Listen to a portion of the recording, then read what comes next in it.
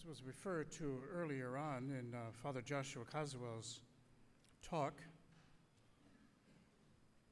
July 13th, 1917, the third apparition of Our Lady to the children of Fatima. Our Lady appeared just as she did before, as you know the narrative. But this time there was a sadness about the Lady.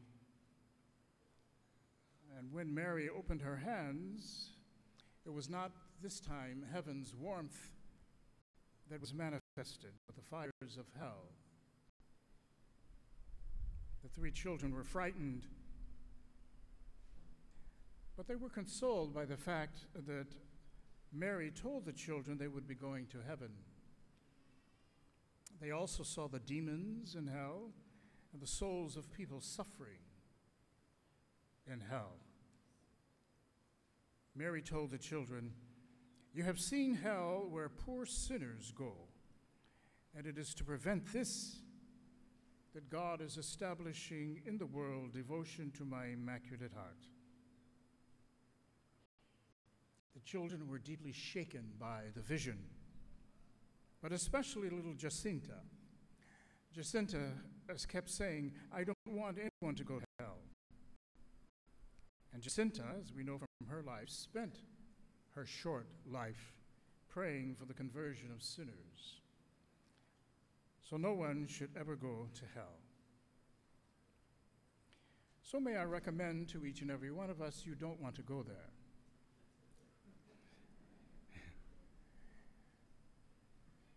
Some of you are not chuckling.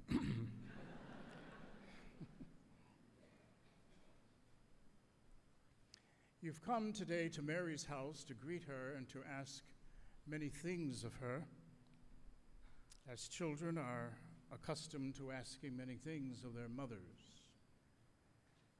The exercise of prayer looms large in all of our lives. We pray constantly for a variety of intentions. People asking us to pray for this or that intention. Prayer in times of emergency and not so desperate times.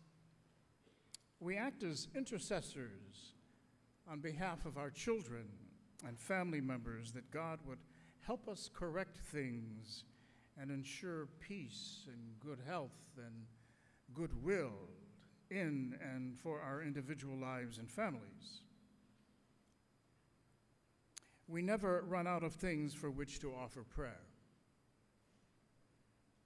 Indeed, many of us are prayer warriors. We never toot our own horns about this, of course. Much of this is done quietly and without telling those whom we are praying for, and rightly so. I trust that you have found God's intervention and answer to the many prayers that you have sent to the throne of Almighty God through his mother and favorite saints, such that we are always confident that prayer is working in our lives. I'm reminded particularly about the intercessory power of Mary, the Mother of God.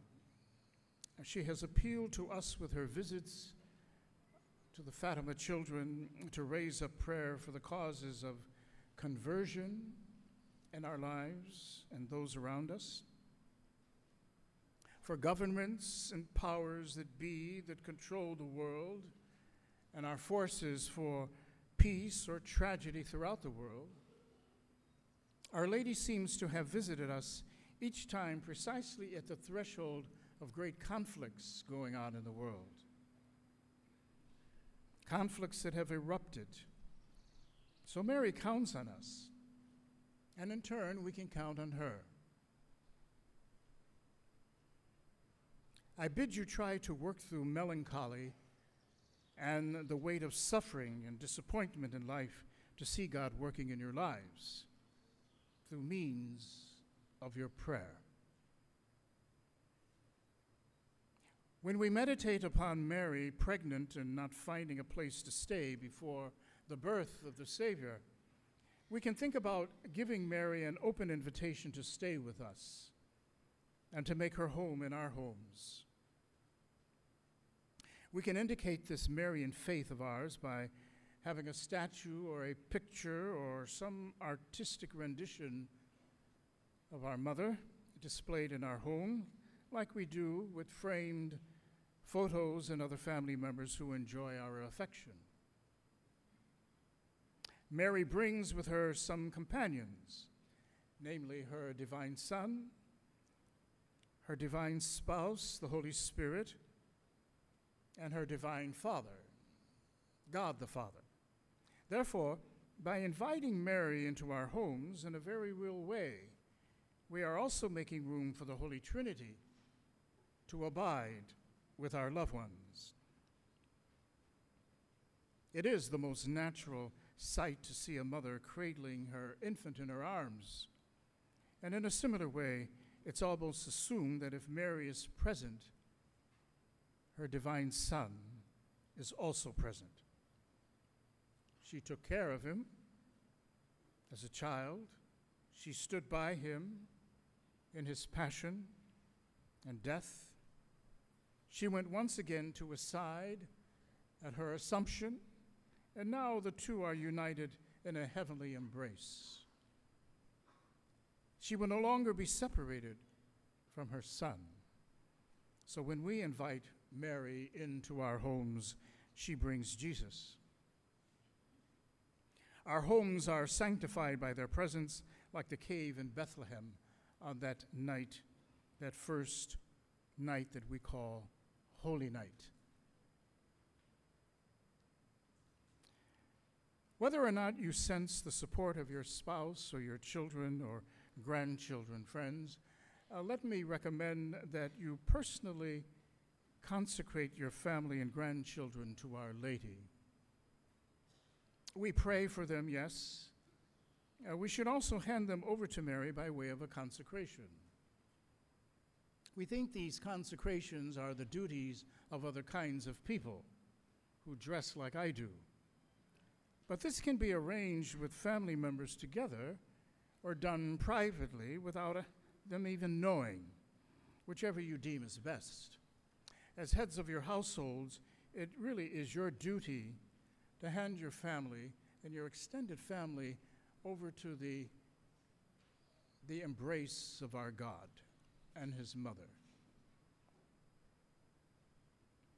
I believe the various consecrations the popes in recent years have made to Mary, the Mother of God, on behalf of the Church and behalf of the world, have worked a great good that we are unable to calculate in our times. We are used to seeing the Pope hand over to Mary the situation of the world for her guidance and protection. Similarly, I trust the value and the merit of a family consecration made to Mary, the Mother of God, attached to your frequent prayer to her, can go a long way with the conversion and the change and the family harmony that we so ardently desire and pray for. This week, of course, the weekday masses have taken texts from the Old Testament and have described the family dramas, if not the soap operas, of our first ancestors in the faith. And this particular week, it is Joseph and his brothers and the terrible things that they did to him, and telling their father that he was dead and eaten up by wild animals. That's an awful thing to do to a father or a mother. But as the texts move on in the course of the week, you notice there was a reconciliation. Joseph did not take vengeance on his brothers for what they did to him, but he invited them to come to Egypt, where he was as a lieutenant of the Pharaoh, the king of Egypt, where they would have comfort and peace and serenity and food, lest they starve. And then, of course, there's this big, powerful scene a couple days ago when Jacob sees his son Joseph after many years and falls on his neck, embraces him, and kisses him. When you read the Bible, the Old Testament describes for us many of these kinds of human dramas on how God works through not only heroism, but he works through function and dysfunction in order to make himself real in the lives of people. And all of this moves up to this covenant that God makes with his people, such that he would be their God and they would be his people. But people have a tendency to mess things up. Then we get to the New Testament. The New Testament might be characterized as being a book of instruction. The lessons and the parables from the Gospels of Jesus and the wise counsel given to us in these letters of St. Paul that circled the first churches in the Mediterranean region. Old Testament, New Testament, put together, they are meant to somehow get us to the threshold of God in the end.